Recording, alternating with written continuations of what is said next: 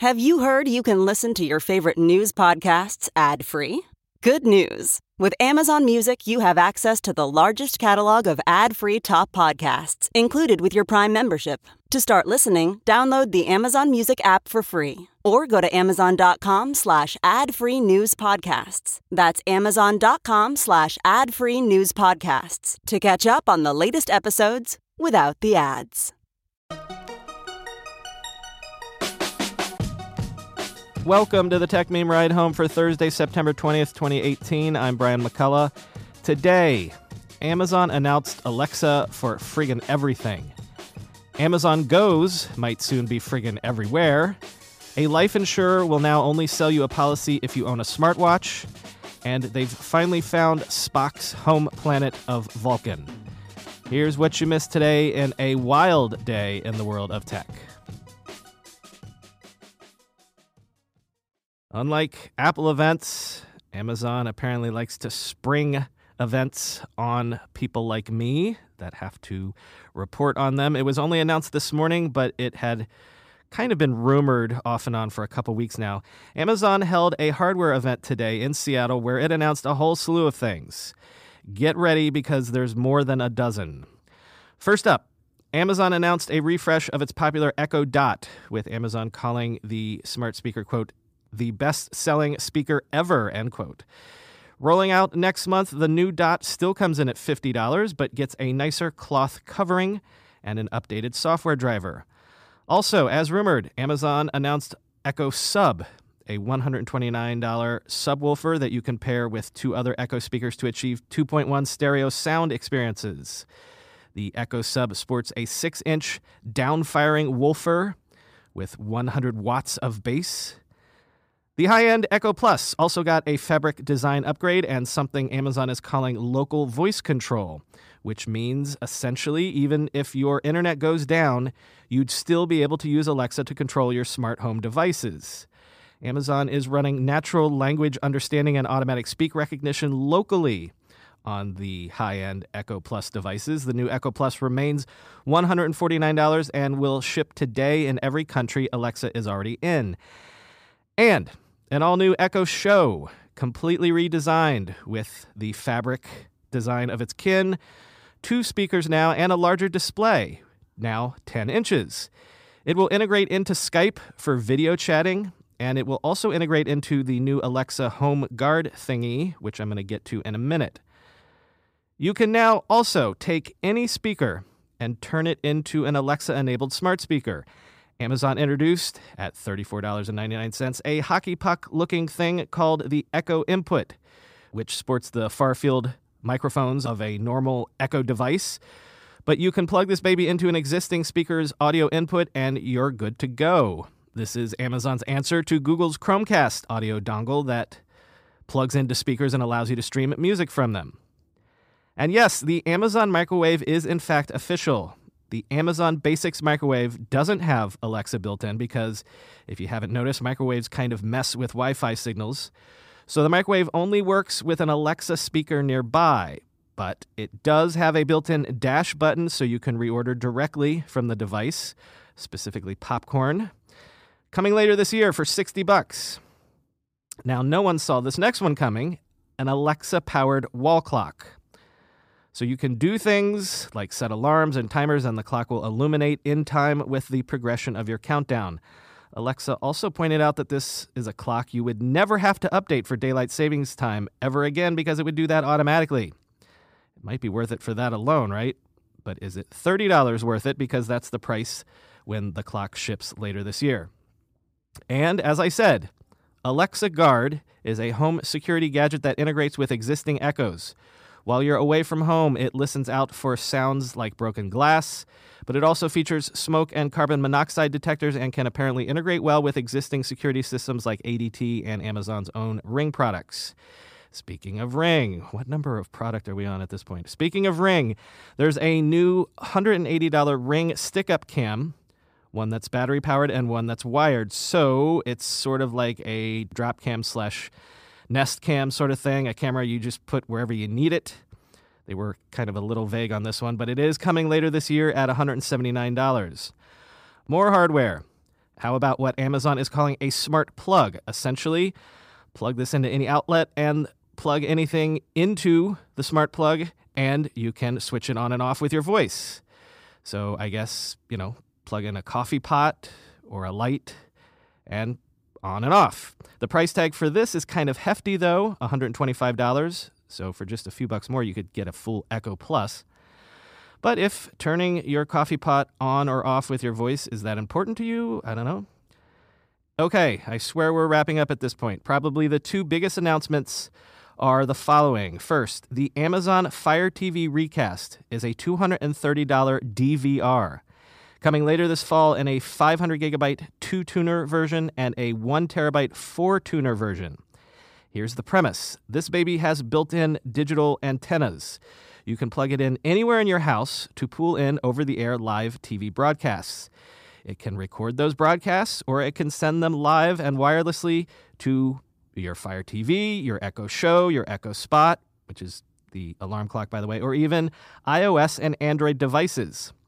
So bottom line, use this box to stream live TV from, say, NBC, CBS, ABC, to your existing Amazon Video offerings.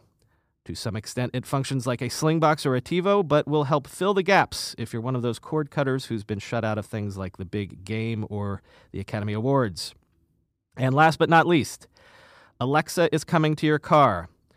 The Echo Auto is a small dongle that plugs into your car's infotainment system. You can interact with the doodad to ask Alexa for things like traffic reports, starting to play music, telling your connected smart lights back at home to turn off, or I guess if you're heading home, to turn on. You can make voice-dialed calls using the existing Echo Drop-In feature. And I suppose you could also add items to your shopping list, of course. Echo Auto works with Waze by default, but Apple and Google Maps will soon be available as well. So imagine this as a plug-in nav/entertainment/info system for your existing dumb car.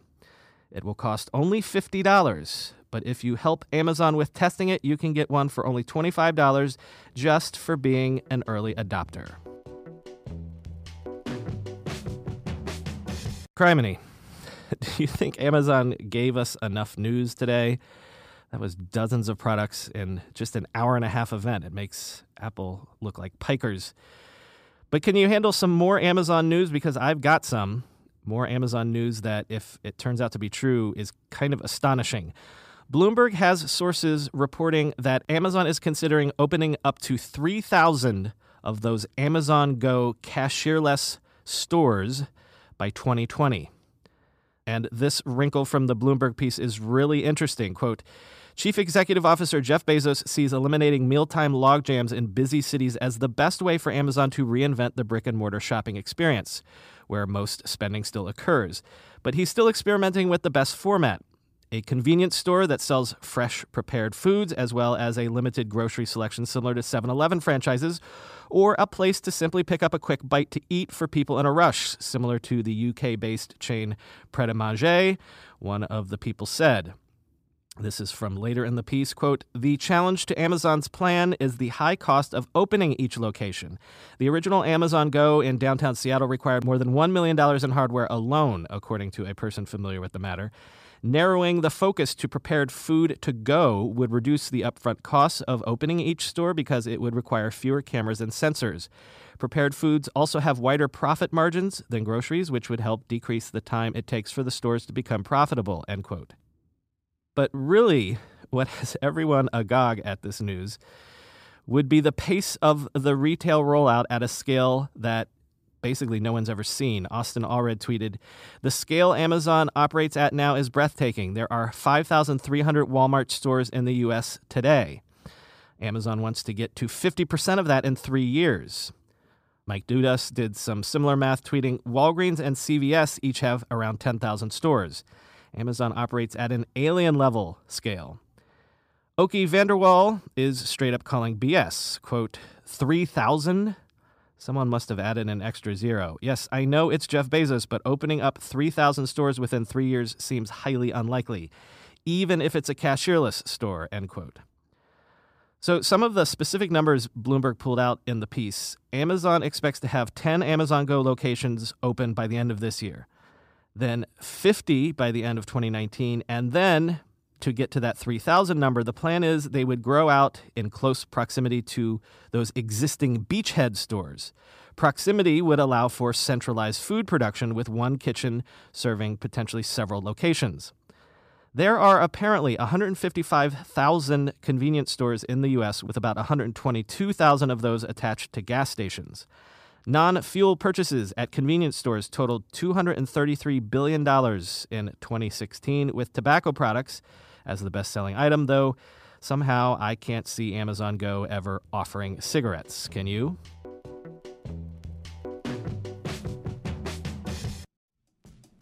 When you go through airport security, there's one line where the TSA agent checks your ID and another line where a machine scans your bag. The same thing happens in enterprise security, but instead of passengers and luggage, it's end users and their devices.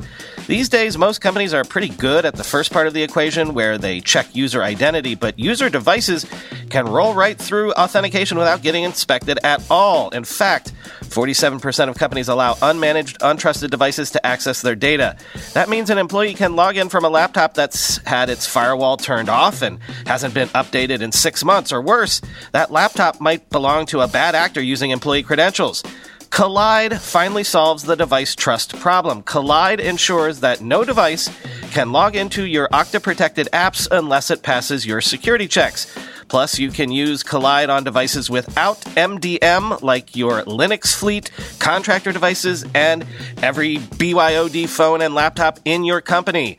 Visit Kolide.com/ride to watch a demo and see how it works. That's KOLIDE.com/ride.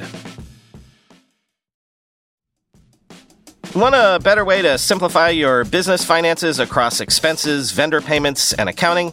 If so, Ramp could be a complete game changer. Ramp is the corporate card and spend management software designed to help you save time and put money back in your pocket.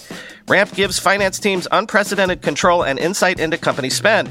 With Ramp, you're able to issue cards to every employee with limits and restrictions and automate expense reporting so you can stop wasting time at the end of every month. Ramp's accounting software automatically collects receipts and categorizes your expenses in real time so you don't have to. You'll never have to chase down a receipt again, and your employees will no longer spend hours submitting expense reports. The time you'll save each month on employee expenses will allow you to close your books 8 times faster. Ramp also saves you money. Businesses that use Ramp save an average of 5% the first year. Ramp is easy to use. Get started, issue virtual and physical cards, and start making payments in less than 15 minutes, whether you have 5 employees or 5,000. And now, get $250 when you join Ramp. Just go to ramp.com/techmeme. Ramp.com/techmeme. ramp.com/techmeme. Sign of things to come, ?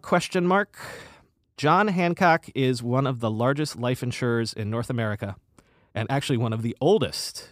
It's 156 years young. But it's setting a trend by announcing yesterday that it will stop underwriting traditional life insurance policies and will instead only sell what it terms interactive policies, policies tied to fitness tracking and healthy data collected via wearable devices and smartphones. John Hancock apparently pioneered interactive policies with its partner, the Vitality Group, a South African company who creates these activity accountability programs with health and life insurers around the world. Quote, policyholders score premium discounts for hitting exercise targets tracked on wearable devices such as Fitbit or Apple Watch, and get gift cards for retail stores and other perks by logging their workouts and healthy food purchases in-app. In theory, everybody wins, as policyholders are incentivized to adopt healthy habits, and insurance companies collect more premiums and pay less in claims if customers live longer. Privacy and consumer advocates have raised questions about whether insurers may eventually use data to select the most profitable customers while hiking rates for those who do not participate. The insurance industry has said that it is a heavily regulated industry and must justify in actuarial terms its reasons for any rate increases or policy changes, end quote. So apparently you can knock your premiums down by as much as 15% if you participate in this plan. The way it works, apparently, is that you log your daily activity measurements and sometimes even your eating and drinking habits. In some previous Vitality programs, they gave you an Apple Watch for free, and as long as you met a set of health and wellness goals over 24 months, the watch remained free. In a piece on this in the New York Times, a John Hancock representative was straight up about the motivation behind this. Quote, "The longer people live, the more money we can make. If we can collectively help our customers live just a bit longer, it's quite advantageous for us as a company," end quote. But interestingly, that same Times piece did suggest that this will be a self-selecting sort of thing. People who know they can meet basic fitness goals will be attracted to these programs for the lower rates. Unhealthy people or people who don't think that they can cut it will probably go to other insurers. So John Hancock will naturally hoover up all of the healthy people. Clever, clever, clever. I'm going to have to shove a whole bunch of things into another quick grab bag section here. Spotify just announced it will now allow indie artists to directly upload their music to the service. The upload feature is debuting in beta on an invite-only basis in the U.S. Artists will be able to schedule release dates of their content, use Spotify's built-in analytics tools, and Spotify will offer 50% of Spotify's net revenue for all plays and 100% royalties on the songs uploaded. So one more step in Spotify potentially cutting the record companies / middlemen out of the equation entirely. Shares of parent company Disney were actually up significantly this morning on word that ESPN has signed more than 1 million paying subscribers to its $4.99 per month ESPN Plus streaming service. The service was only launched in April. And for the first time in history, online ad sales will account for more than half of all U.S. ad sales this year. Online ads will reach an estimated $106.6 billion this year, the first time online ads have passed the $100 billion mark, an increase of 16% year over year, according to researcher Magna Global. Of course, Google and Facebook hoovered up most of the ad dollars. Their ad sales grew by 18% and 36% this year, respectively. Meanwhile, excluding political ads and special events like the Olympics, local TV ad sales this year will decline by 4%.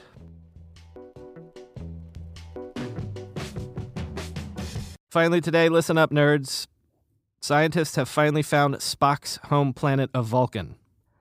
Apparently, back in 1991, Star Trek creator Gene Roddenberry wrote a letter to Sky and Telescope arguing that the star 40 Eridani A would likely be the location of planet Vulcan. Actually, in the Star Trek mythos, for a long time the location of Vulcan was left intentionally vague. You could always assume Vulcan was close to Earth since the Vulcans were the ones that made first contact with Zefram Cochrane. And of course, Vulcan was a founding member along with Earth of the United Federation of Planets, although that didn't solve the problem of how the Romulans were a racial split-off of the Vulcans. So does that mean Romulus is close as well? Let me stop there before I get too far into the weeds. Anyway, Roddenberry had consulted with astronomers at the Harvard Smithsonian Center for Astrophysics when he wrote the letter, and he, along with they, made the argument that since 40 Eridani A was approximately 4 billion years old, any planet orbiting it would have plenty of time for intelligent life to evolve. Our sun is, of course, 4.6 billion years old, BT dubs. Well, guess what? Scientists have just found a planet right where Roddenberry wanted it to be. Quote, "The discovery was made by the Dharma Planet Survey, which involves a 50-inch telescope that looks for blips in starlight that could indicate the presence of planets. The planet found orbiting 40 Eridani A is estimated to have between 8 and 9 times the mass of Earth, as well as double its radius. The planet's orbit is 42 days long, and it resides a bit inside of the 40 Eridani system's habitable zone, making it quite hot. Researchers don't know much about the planet at this time, but it's the closest super-Earth found so far," end quote.